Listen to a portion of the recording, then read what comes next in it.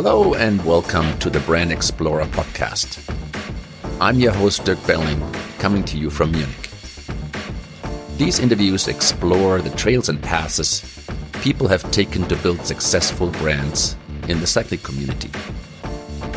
Listen to their lessons from their own personal experience. Enjoy the ride.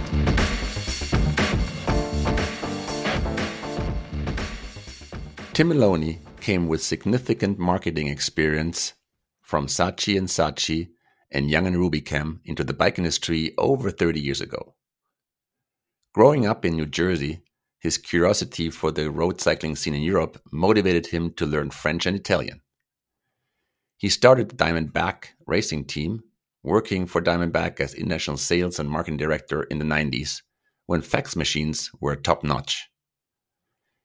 He continued his path working for Specialized, Alpine Stars, Northwave, Nike Cycling, Colnago, and Pinarello before he changed sides, pioneering online cycling journalism as one of the founders of cyclingnews.com. Since 2008, he is working as a consultant for Canyon Bicycles. We talk about how crazy it was to build a global brand before internet, what structure and discipline have to do with successful marketing, how Italian marketing is so different than the rest, and what he and Chris Froome have alike. Oh, and Tim has so many stories to share, as you can guess, that we plan a second episode about starting cycling news and the change to e-commerce. Enjoy the ride. Hey, Tim, good morning. Good morning, Dirk Belling. Hey, thanks for coming along to this first episode of the Brand Explorer. I'm really excited to spend some time with you, catching up, especially in these crazy Corona times. How are you? I'm good, and I'm honored to be on your podcast. It sounds like an exciting endeavor, and I'm good. It's like everybody. I'm sick and tired of, being under the restrictions of coronavirus. But Yes. on the other hand, I have some optimism that things are getting better. So, and as someone in the bike industry, I guess I have to be pretty positive because the coronavirus has turned out to be an unexpected boon for cycling, and it's pretty amazing. Hey, before we go into that topic, are you in the room with the window? I am. So when you look outside the window, what do you see? I see a little I live next door to a primary school, and it's kind of a late winter day here in Italy, slightly overcast. It's been quite warm for the last week with some pretty decent weather for the time of the year. So that's what I see. I see an empty schoolyard because the kids come out for recess in about an hour, and then I'll hear all the happy young voices that'll remind me of when I was a little kid and going to school. It was always great to get out for recess after being cool. Yeah, it's the same thing about riding your bike. I try to ride every day around noontime for an hour or more, depending on the weather and my work schedule. So that's my recess.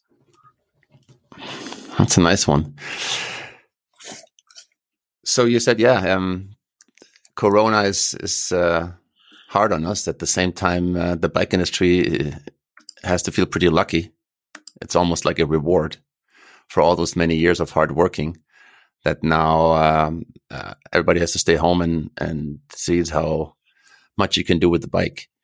Yeah, and I think the challenge now for the industry is to chart a course forward to manage the situation. I mean, there are shortages, and eventually the supply chain will stabilize.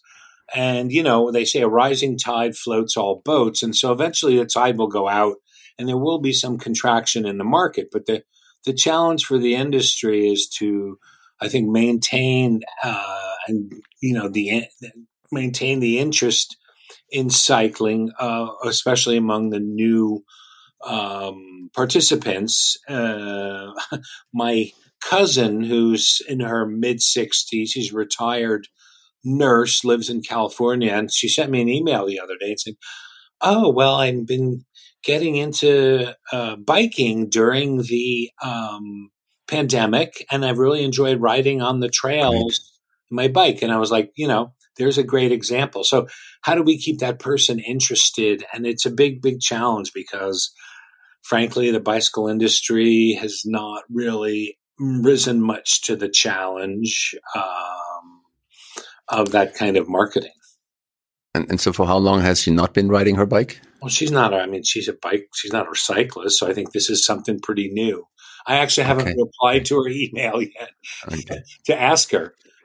So I will eventually. But I think she just picked it up because it was a way to get out and have some mobility and, exercise. I think one of the things about cycling is that it really, engenders a sense of freedom and mobility. I know that when I was a kid and started riding in my early teens, it was really great to be able to go on what we called a bike hike and go ride for 3 or 4 hours around the town or go out in the countryside. And that sense of freedom is something that stays with you. Every time you swing your leg over a top tube, you know that you're going to go on a self-propelled journey, Yeah. Yes. So I think it's a big challenge, though, for the industry to capture that, capture those, the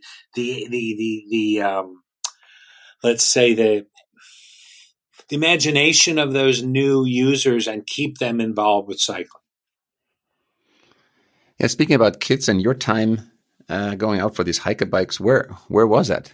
Can you share some of I where? grew up at what they call the Jersey Shore, which is Bruce Springsteen territory. He even played at my high school Wow. in a band called Steel Mill. And we call Bruce Springsteen a greaser because he had kind of long, greasy hair and a black leather jacket and, like a motorcycle jacket. But I grew up in the Jersey Right. Shore area, about an hour from New York City. And, there was a lot of rural countryside, not far. So we used to go ride our bikes out in the countryside and ride around town and, that kind of stuff. So that's where I grew up. And I lived there until I moved out to the West Coast to go to university. And so what did bring you all the way from New Jersey to Italy? Can you I like spaghetti. take us on a trip? How that all came together? Well, in the early '90s, I was hired to. I basically came into the bike industry. I was hired to run the international sales and marketing for the Diamondback brand of bicycles, and the company, company was run out of Hong Kong. The Hong Kong company had bought the California-based company that was the home of Diamondback, a company called WSI, or Western States Imports, that some listeners may recall. And they bought the Diamondback brand and they wanted to expand. It was China Bicycle that owned it. So they were a huge manufacturer. And they wanted to explore how to grow their own brand and invest money in it. So they somehow, through a gentleman who's passed away a few years ago, he was a publisher of bicycle trade magazines, and also kind of a informal executive recruiter, a gentleman named Bill Fields, who I had gotten to know, and very nice older gentleman. And he introduced me to the people at Diamondback, and lo and behold, they hired me and moved me from San Francisco, me and my wife and our two cats, from San Francisco to France. And I started the marketing office there and started doing the marketing and sales, which were integrated for Diamondback worldwide. And I think that's where we met originally, if I'm not mistaken, at a Diamondback press camp in Exactly. southern France Yes, that's what I many, remember as many well. years ago, my friend. Yes. So this was in the early 90s. Yeah. Um, and whereabout was that exactly your base in France? Well, it was based near Tours. Originally, it was supposed to Okay. be near Paris, but they had to change a route at the last minute, unfortunately. But yeah, and it was an interesting job. I traveled a lot. I traveled all over the world. We had distributor. I mean, there had been a big. There was a guy before me who was actually a pretty experienced international bicycle salesman, and he had opened a lot of distributors all over the world. And so Right. the distribution channel was, pretty solid. And in those days, there was the huge mountain bike boom, and Diamondback actually was probably the number 2 or 3 brand worldwide because they made a lot of bikes at a very good value for money price point. And so you could buy a good American branded mountain bike from Diamondback for a reasonable price.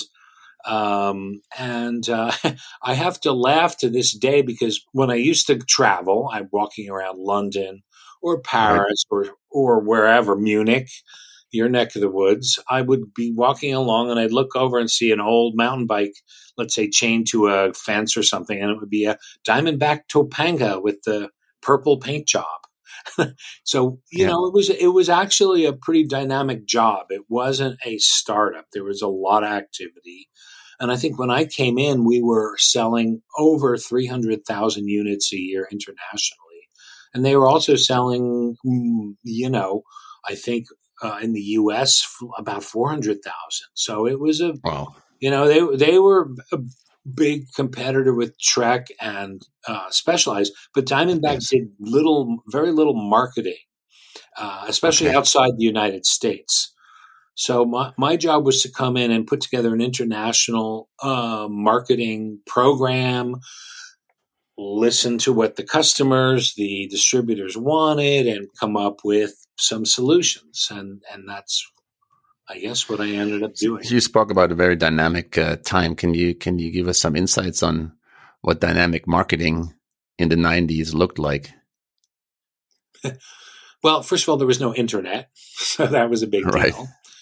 Secondly, the technology, was pretty rudimentary. I mean, remember in those days, most advertising was created um, on a flat board with, um, press type and photography, and it was Right. sent to the magazines as a board. It wasn't sent electronically.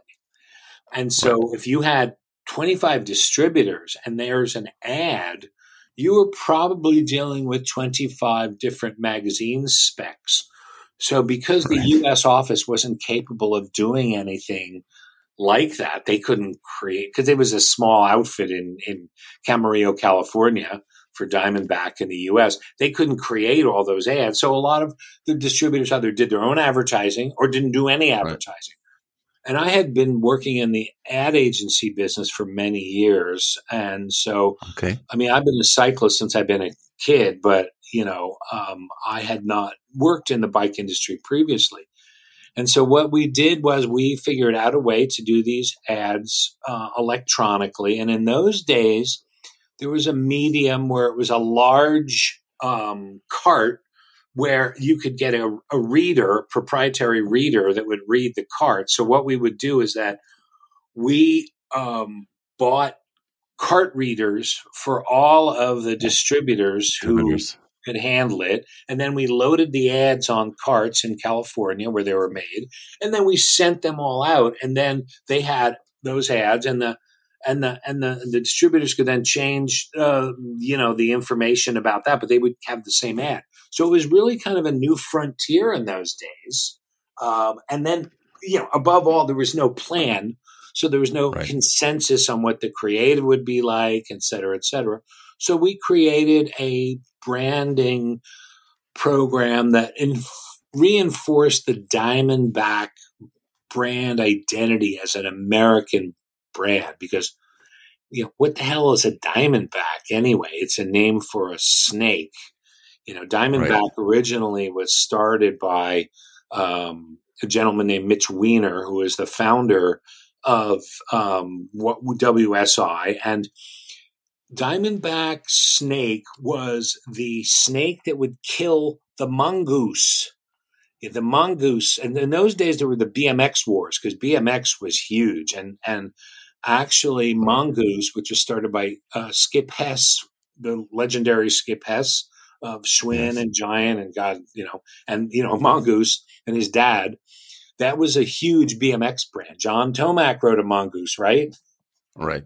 So then they created Diamondback as the mongoose killer. Blah blah blah. This is where the origin of the brand. Oh, But you know, you going see, I even forward. didn't know that. So basically, Mhm. what you're saying is that the brand was uh, started to take what happens in the animal world into the real world. Yeah, and the Um, '80s bike boom. The last half of the '80s, there was a lot of money made by Southern California entrepreneurs who made bikes, BMX bikes specifically, and then later right. mountain bikes, and took those bikes and went to Asia to source them. And they got those bikes and brought them back and sold containers upon containers upon containers. And there was a huge demand in those days. Remember the movie E.T. and the kid with the Right. Yes. Kuahar mountain Yes. BMX bike, blah, blah, blah. And personally, I wasn't, involved with any of that. I was just selling whatever crap, we had to sell in the ad agency. And wasn't really a big bike rider in those days. I, put my bike aside. I still occasionally rode it, but this whole thing was What kind of happening. bike were you riding? Oh, I had a Italian road bike that I had gotten from a friend of mine. So it was called a Marnotti, a funny Oh, little, nice. totally obscure brand.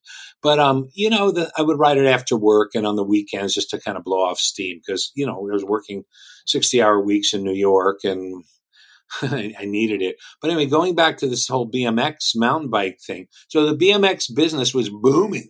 These guys were making a lot of money, but then it started to fall off and then we got to the mid '80s and the mountain bike boom started in the late '80s. Really, it started earlier in the mid '80s, but it really picked up steam towards Right. 1988, 1990, and as it started to spread out internationally, the mountain bike.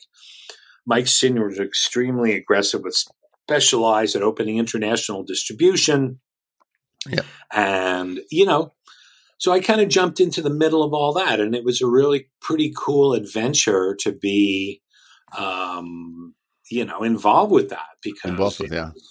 it was Just super super dynamic. all right. You know, it was Um, not the moribund. I remember going for the first time to the first international bicycle show in Cologne, Germany, in 1991, oh yeah. and at the IFMA. Cologne Mesa.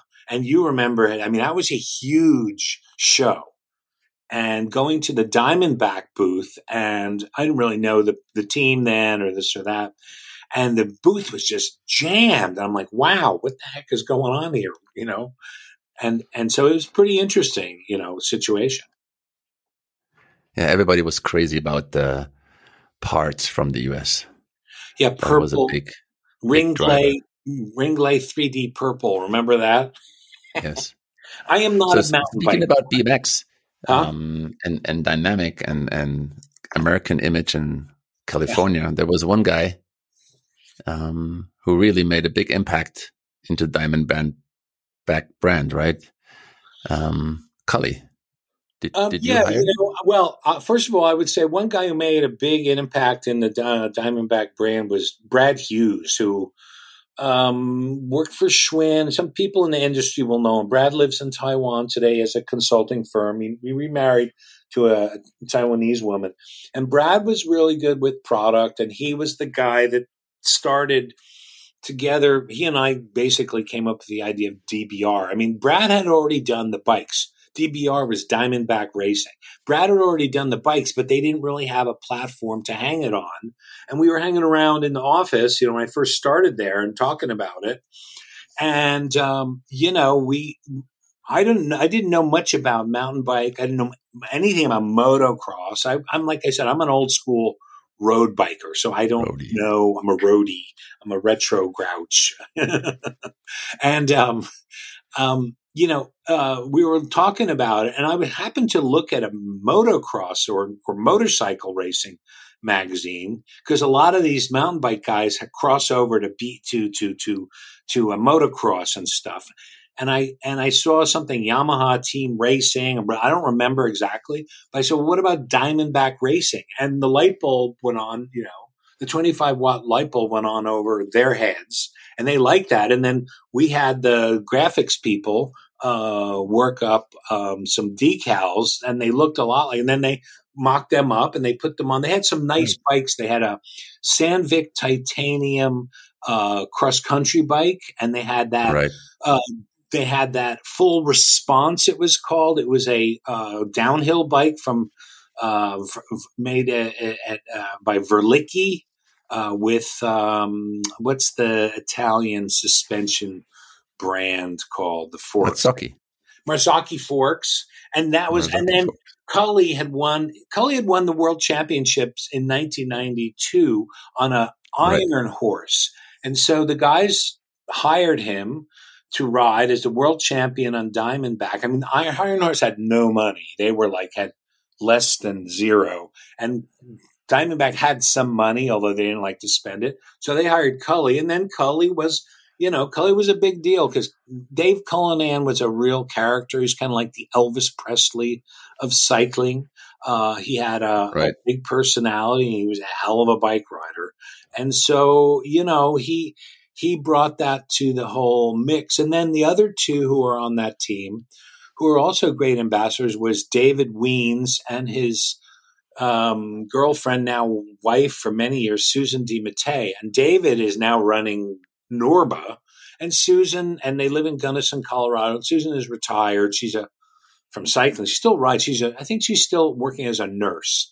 And they were wonderful. And Dave was a good he was a good cross country rider. He's a big guy. He was really at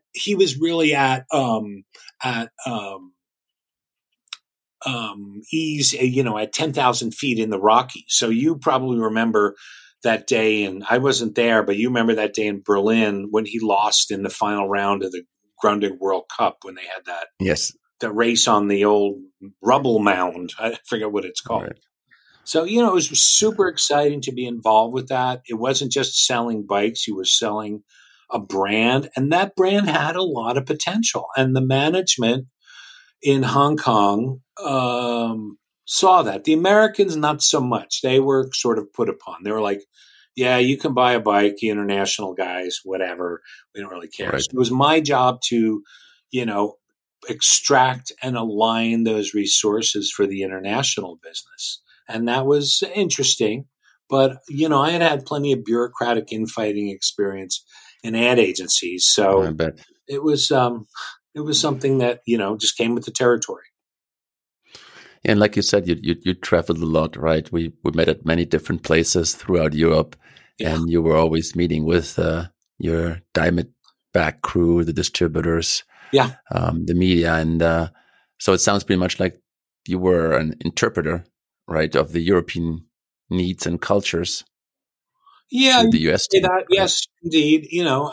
Those are my customers, and I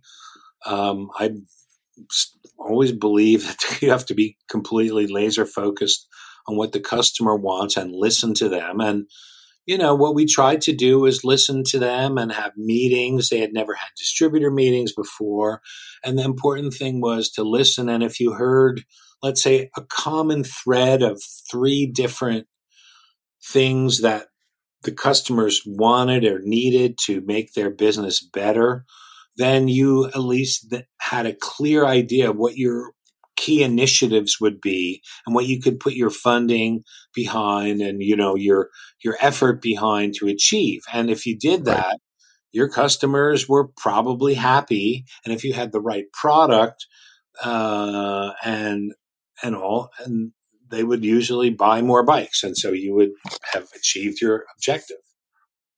So you coming from a very strong agency background, right? I mean, working at Saatchi and Saatchi or Young and Rubicon. Yeah, it sounds You came impressive. probably Not yeah, really. you came with a lot of process, right? How to do things. Well, Um, I spent 10 years in advertising and marketing jobs. I spent a few years in I wanted to be in the music business. So I worked for a couple of record store chains. And then I also worked for a big retail department store chain in the Northern California. And there was some process there. But yes, when you go and work on packaged goods brands like Procter and Gamble, Clorox, which is actually an offshoot of Procter and Gamble, you definitely learn process. You learn structure. You learn the fundamental building blocks of packaged goods advertising. How do you sell bleach? You know what I mean? I mean, who the hell cares about bleach? But there are processes and procedures in place for the marketing of those products, and those are easily applied to any product. And so, yeah, I mean, I felt like so I came could you in. apply those to the cycling world? Yeah, absolutely. I felt like I came into the industry with a running start because, budgeting and then a calendar. In fact, it wasn't until I got to specialized many years after Diamondback, but when we get to specialized, that I saw what we call a drive calendar. So there was a annual calendar of Right, marketing initiatives, because Specialized was a very well organized marketing machine then, just as it is today. But a right, lot of the bicycle industry, they didn't really have a budget. Or like at Diamondback in the US, they had a budget, but it was not well defined. And they had a sort of a calendar that we're doing the trade shows. We got to get the guys to the races and this and that, but they didn't have a clear marketing. So all those things were, not easy, but they were pretty much just what I had been trained to do, because right. when you work So on those, bringing structure and process into the yeah, cycling world is yeah, you definitely get one thing trained. You actually get that trained. Like separates I went, some brands from others, right? yeah, like I went to Procter and Gamble. I worked on P&G, and I was in the media department at that time, and I had to have a training, you know, program as the way that P&G wanted you to evaluate media. So they had certain parameters, et cetera. You didn't just say, "I like that magazine, I'm going to buy it, and it has good cost per thousand." You didn't just do that. There was a lot more, sophisticated. So it was a great structure, and the bicycle industry, which I love, but as I said before, it's kind of a poor stepchild of the sporting goods industry, and there wasn't then, and still isn't to this day, a lot of structure and planning and discipline in how the marketing of these companies are run. Right. But isn't that what What does a that lot of mean? people attracts to come and work in the bike industry? That it's not so super tight like at a Procter and Gamble. Well, I think no. I mean, but I think the reason. I mean, I was attracted to the bike industry, and it's very, it's because it's exciting industry. It's fun. It's different. I remember sitting on a plane one time on an international flight next to a guy, and he and I got to chatting, and he was a pretty successful software marketing guy from California. I think it was a flight from California back to Germany, and this had to be in the early Aughties. And I told him what I did. I was an independent marketing consultant in the bike industry, and I working on this and that. Oh my God, the guy was like jumping out of his skin. He goes, "Oh, I'd love to do that. Really interesting." And this guy's probably making 10 times what I was making, et cetera, et cetera. But Right. he was selling something that was boring, computer something, software, or I don't know, whatever. And and that's why I say about the bike industry, it's low tech. It's a bicycle. It's the greatest, invention of the Victorian age. Look, it's 120 years old and still going more than Right. strong, right? And so, you got to love that. And so the bicycle industry attracts a certain, bicycle enthusiasts as well.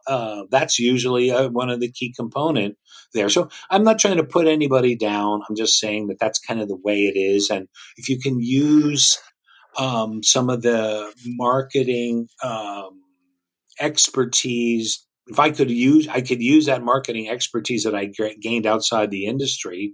So be it. Great.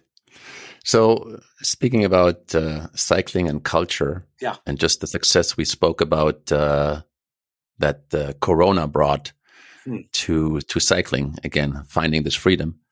There's also another pusher these days, which is electric bikes. What's your view as a Italian roadie on road bikes Well, I'm coming an more and more? American roadie, and so I'm old. Okay. I'm old school personally, and then professionally. So I'll say personally, I'm waiting to my 70th birthday, which is still a ways down the line, to consider buying an e-bike because I like to go out and push the pedals and suffer, and I do more and more. But I like that. I think that's great. However, on a marketing side, e-bikes are extremely interesting and really exciting because e-bikes, I was thinking about this yesterday. I was talking to one of my consulting clients who's a big German direct to consumer company, and that will remain kind of, there, what it is. And they're looking at, e-bikes over the horizon. E-bikes are very exciting, but how do you market them? You don't market them in a conventional manner.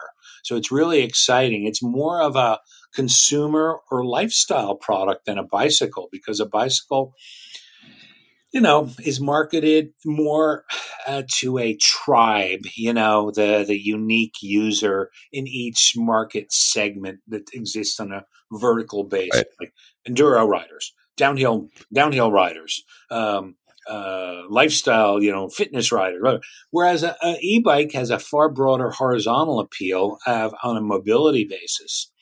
And so it's interesting, and it's been fun.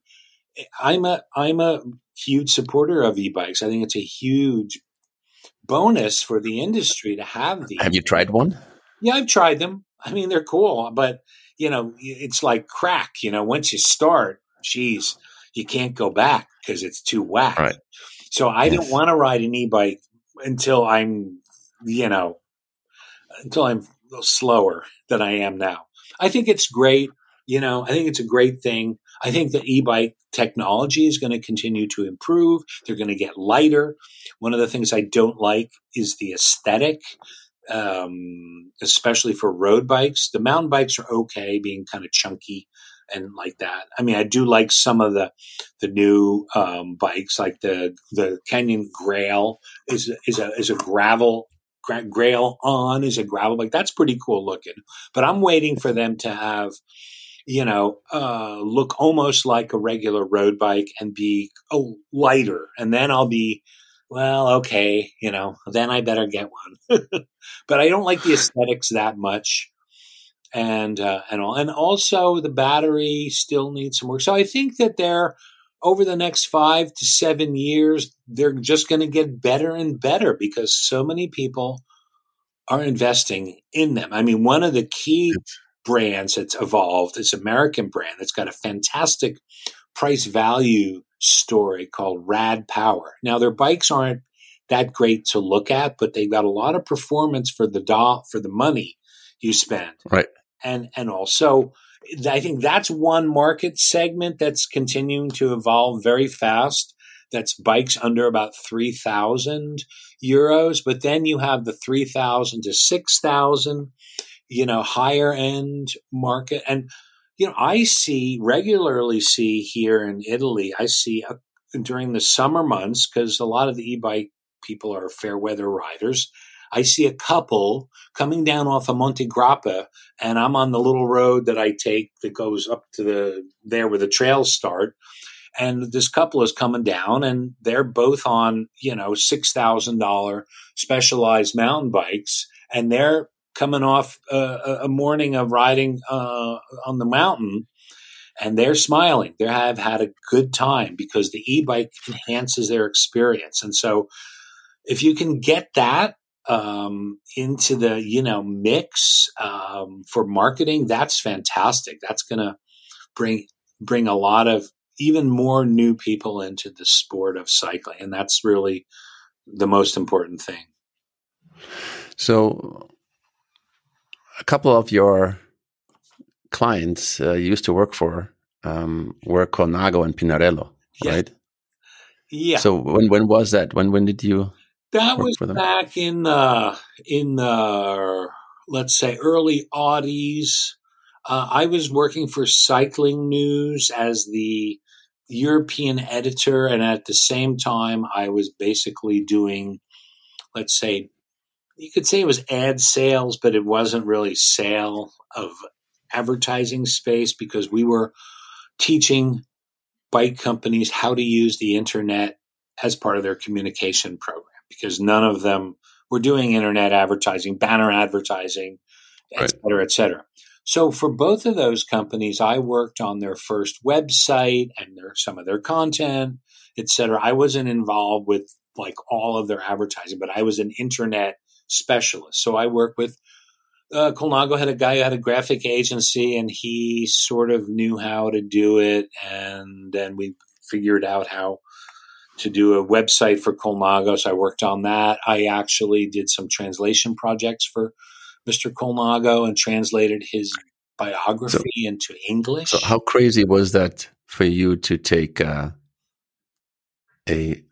most renowned road cycling brand into the World Wide Web? It was pretty crazy. And Colnago is an extremely conservative company with very specific ideas about their brand identity. So it was less dynamic than it could have been, but as long as the customer was happy, it worked out. And, to get to know Ernesto Colnago was really an honor. And I still, know him, and his birthday's coming up pretty soon. And I think he's going to be 80, 88 or 89. And he's just just a pure genius. He's just really an interesting character. So that was pretty cool. And then with Pinarello, I worked very closely with Fausto's younger brother, Andrea Pinarello, who passed away about maybe 10 years ago. He was quite a good cyclist. He did a lot of the Grand Fondos here and this and that. And I think they still have it, but not now. Maybe it's inactive. They had a tour company. They would take people to Sharm el Sheikh and stuff like that. And he was a very avid rider. And one day after a Grand Fondo near his home, he died of a heart attack. Basically, he had a heart defect that no one knew about. So I worked with him, and he was a really nice guy. And we did, together with Manuel Botazzo, who is still their graphic artist and their ad agency guy. We worked together to do the first Pinarello website. Or actually, no, they had a website, but it was pathetic. So we made it rock. And it was a good experience because they were much more dynamic and open to doing different things. So yeah, that was cool. And I get to know those guys, and still know Fausto pretty well and his team today. And, Pinarello is a much different company now than they were in those days. In those days, they were pretty small potatoes. Now they're, pretty big deal after having been bought out and have a fair amount of investment in the company. So, Tim, since you're also like a Wikipedia on road cycling history, was that the first Tour de France win for Colnago last year? Yes, it was. That was crazy, a huge deal. He's won everything upon everything upon everything, except the Tour de France. The closest he got was back in 2007 when Michael Rasmussen had the yellow jersey, and he got 86th from the tour with only a few stages left. He had won that great win on the Obisque ahead of Contador, and then the other shoe dropped on the rest day, and that was it. Chicken got sent home, and Colnago's Tour de France dreams ended in, ashes.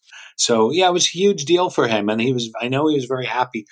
I haven't seen them in a long time. I mean, usually when I would go to Milano or go out, go over that way, about 2 hours from my house, I would stop in and see Mr. Colnago, especially at lunchtime is a good time to go there because he works all the time and he lives across the street from his headquarters. So he'll be there in the office and he'll be there and you go and see him and he'll have a coffee and, couple of biscotti, and he loves to gossip. He knows he's totally interested in racing. He has more passion for racing than like anybody I've ever met. And so, gosh, I remember watching a race with him a long time ago. We were watching the Tour, I guess, or maybe the Giro in the office, and listening to his comments. And it's like, wow, he knew everything about every rider, and then he was saying some shit about some of the riders, and I was like, oh wow, I never thought of him like that, So yeah, I can imagine you and Mr. Colnago sitting there. Yeah, and I'm lucky. I speak fluent Italian. I speak pretty good Italian, and so this has been one of my success points. This is why I got the job really at Diamondback. Is that in those days I was pretty fluent in French, and so the company was based in France, so I could, do that. And I have a knack for languages, so it's important if you're going to work in international business to understand and learn languages. This is one of the things I've observed about a lot of the companies, American companies, who kind of ruled the roost in the international bike business. So speaking of language, French is once you speak it, it's a nice language. But what was your motivation back then in the US to learn French? Oh, I had learned French earlier, but what I wanted to finish my thought was saying that a lot of these American guys would go out there and they wouldn't speak any foreign language. They wouldn't have any idea of the country's culture or how things worked. And so it would be like, yeah, buy your bike. And it was so American, the ugly American, very typical. And I always try to be sensitive to the culture of the individual, country, and the people, and et cetera. And and it actually has put me in good stead over the years.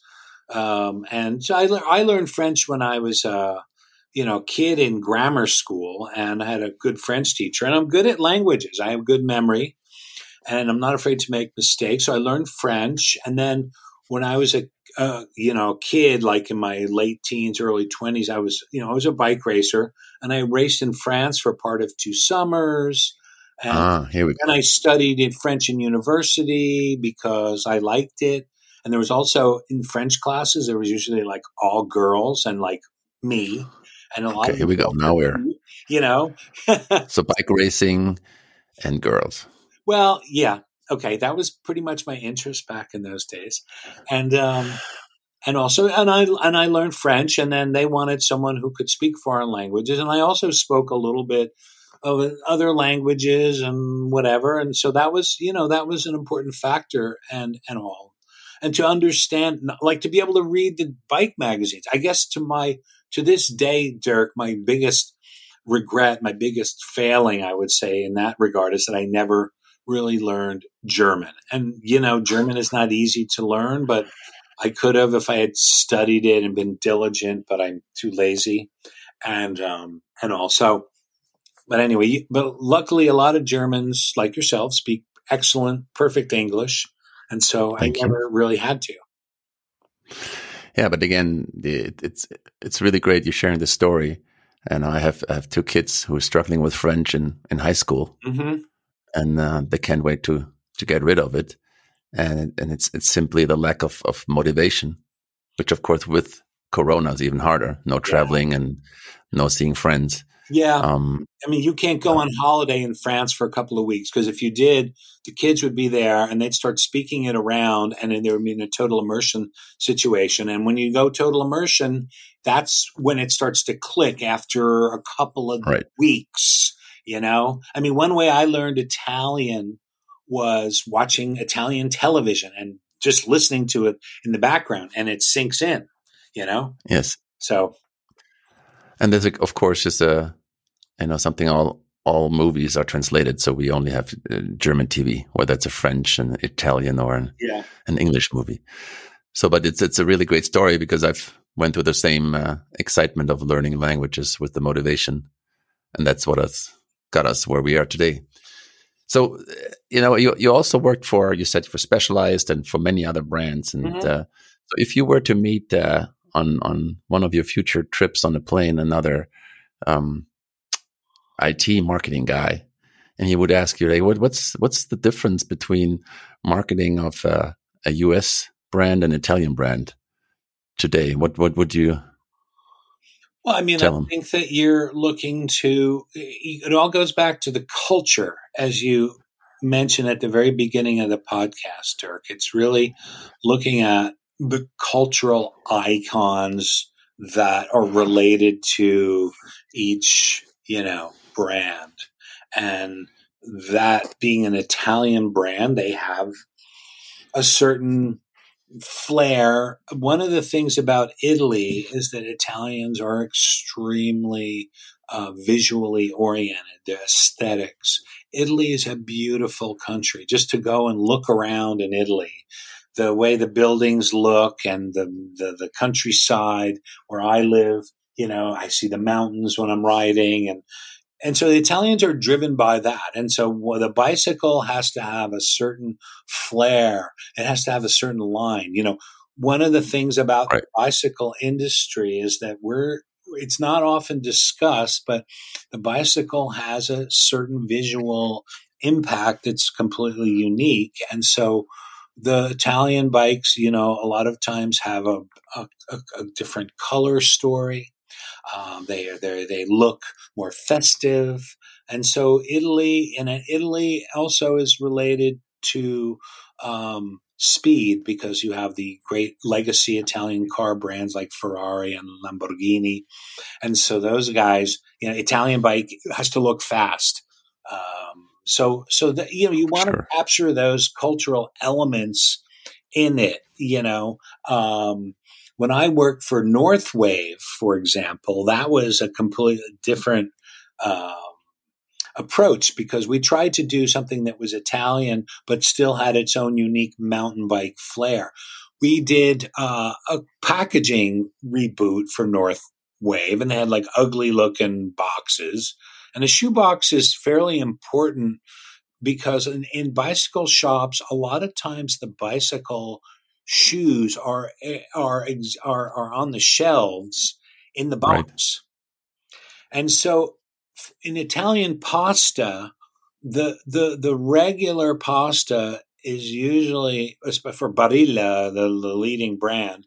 It's in a blue box, and for whole wheat pasta, it's in a green box. So we took the road bike shoes and put them in a blue box and made the packaging kind of look like a spaghetti box in terms of the graphic. And for the mountain bike shoe, we use green. So that was a way that we used the Italian cultural identification with spaghetti because that's, the Italians, Right. that's their What everybody knows and loves DNA, and you know, DNA. and we use that as a way to distinguish the product. American Great. brand, is I more. remember those. Yeah, thank you.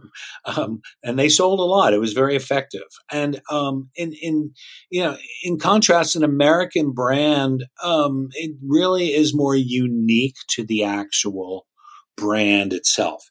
Mike Sinyard Right. is a tremendous acolyte for branding. So every product out of Specialized is instantly identifiable as a specialized product because it has the S. It's branded, with that. And so you look at that. Whereas a Trek is now, you look at a Trek bike, and only recently they put a huge Trek on their Pro Team bikes, Pro Tour bikes. Right. A huge Trek. It's like kind of like, oh, that's a Trek, I guess, huh? Whereas in the days of Lance Armstrong winning the Tour de France, the branding wasn't as strong. And you remember that Trek has changed their head tube logo probably, I don't know, so many times because they don't have that branding vision that comes from, a guy like Mike Sinyard, who is just, so strong about it. And so I think the American brand identity is more unique to the product itself. Right. And I think that, for example, Cervelo, which that's a Canadian product. And so it's closer to, in my opinion, a European style brand marketing because it's more understated than an American brand, what might be a little bit more outgoing and declarative in terms of, here I am, right? Louder. Yeah, louder. That's the word I'm thinking of. Right. Wow. Amazing stories. Tim, thank you for sharing. And even so, I know you for over 27 years. I even learned a couple new things today, which is great. And this what is the evidence that, talking to each other and sharing these stories, you always can learn. Yeah, well, I'm glad you liked my bullshit, so to speak. Well, I love the bike industry, and it's always great to share insights with someone like yourself, who I've known for many years, and I know that you understand that. And I think that it's a great idea, viewers, to do this podcast. I'm very flattered that you would even include me, and I think that it's a type of thing where it's really something that's going to be well received in the industry for brand, the stories that are behind the brands and branding to come out. Yeah, and one thing that even came up today that honestly I had not on my radar yet was the difference between working with and without internet, right? Producing advertising for 27 distributors, different languages, with old style graphics versus today where everything is digital. So there are still an amazing amount of stories somewhere hidden. The last question I'm curious to ask you is, like, on this long journey trip that you've been taking already through the cycling industry, you met many people, like you mentioned, Ernesto Colnago and Mike Senior. But if you look back, who of those inspired you and your work the most, or left that's a a mark? Good question. I would say not just one person, not necessarily inspired me, but molded me and helped me.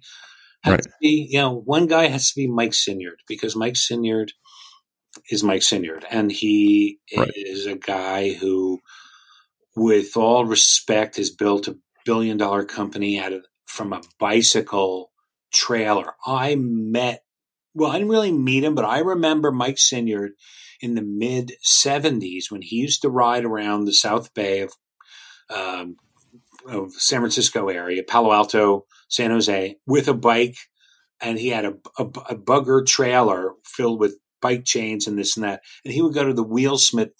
It wasn't even a store, actually. It was a garage in the back of Sierra Designs, which became the North Face, and they would do bike repairs and wheel building in there. And he used to go there and sell stuff.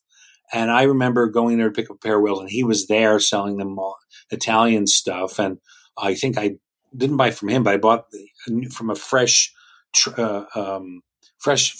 delivery of Regina Oro chains. But it was amazing that Mike Sinyard has done what he's done. And I learned a lot at Specialized, especially because he had hired a guy named Eric Eidsmoe to come in from the outside, who had been a very experienced marketing executive. And Eric Eidsmoe went in and cleaned up. Before, in the late 80s, Specialized was kind of like the marketing department there was kind of like the lunatics running the asylum, and they were just like totally all over the map. And Mike hired this guy And Mike is always, to come in and clean it up and straighten it up and structure it. And he did.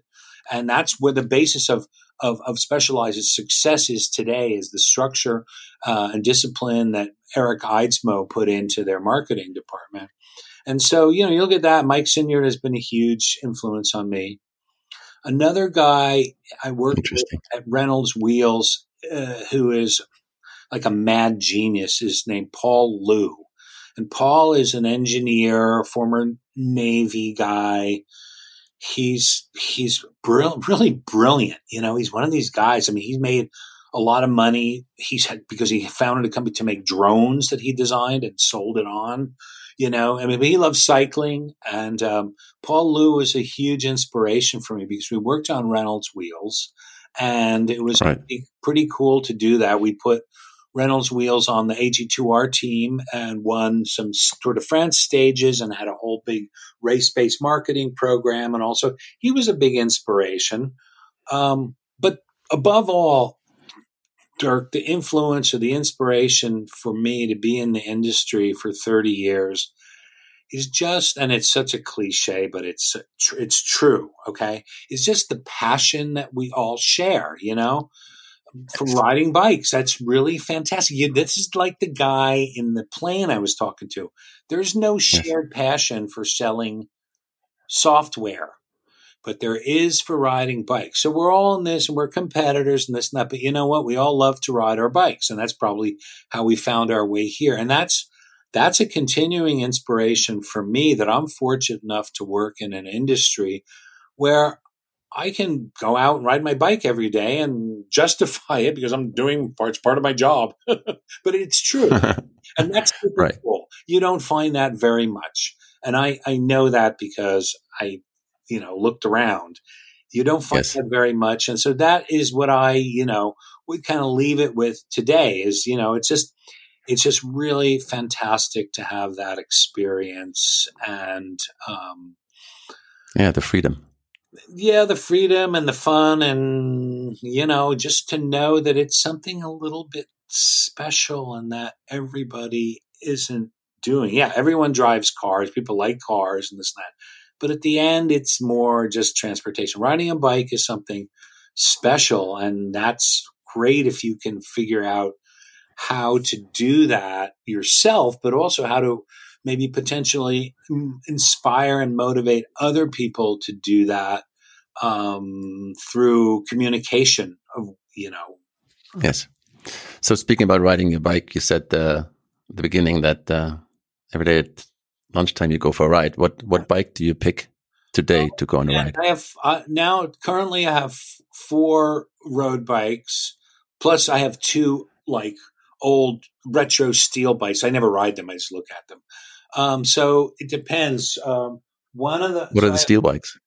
I have a Dutch bike that's called a RIH, which is like it's a great Dutch brand of racing bike, and I have that it's a 1979 bike that I bought from a bike shop in San Francisco, long gone, a little roadie bike shop called the Bike Nook. And it was a cool little bike shop with Len Luke branded, and he had like a group of guys who would ride every day at 8 a.m. from the South Tower of the Golden Gate Bridge. And so I bought that, and I have my Marnotti that I've had since 1986. So I still have that. Wow. And then I have 3 Pinarellos and a Colnago. I always will have a Colnago.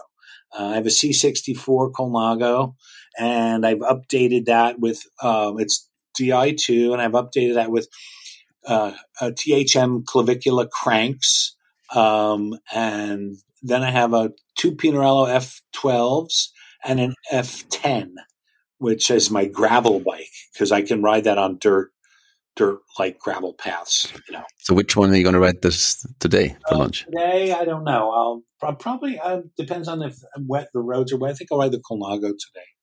And I have what I like to do, because when I was a kid, I didn't have any money. When I raced, I was like pretty poor, and I couldn't afford a lot of equipment. Unlike people who had like a family, I had no one behind me doing it. My family didn't, they didn't really help me out. They didn't care, and stuff was expensive if you were broke.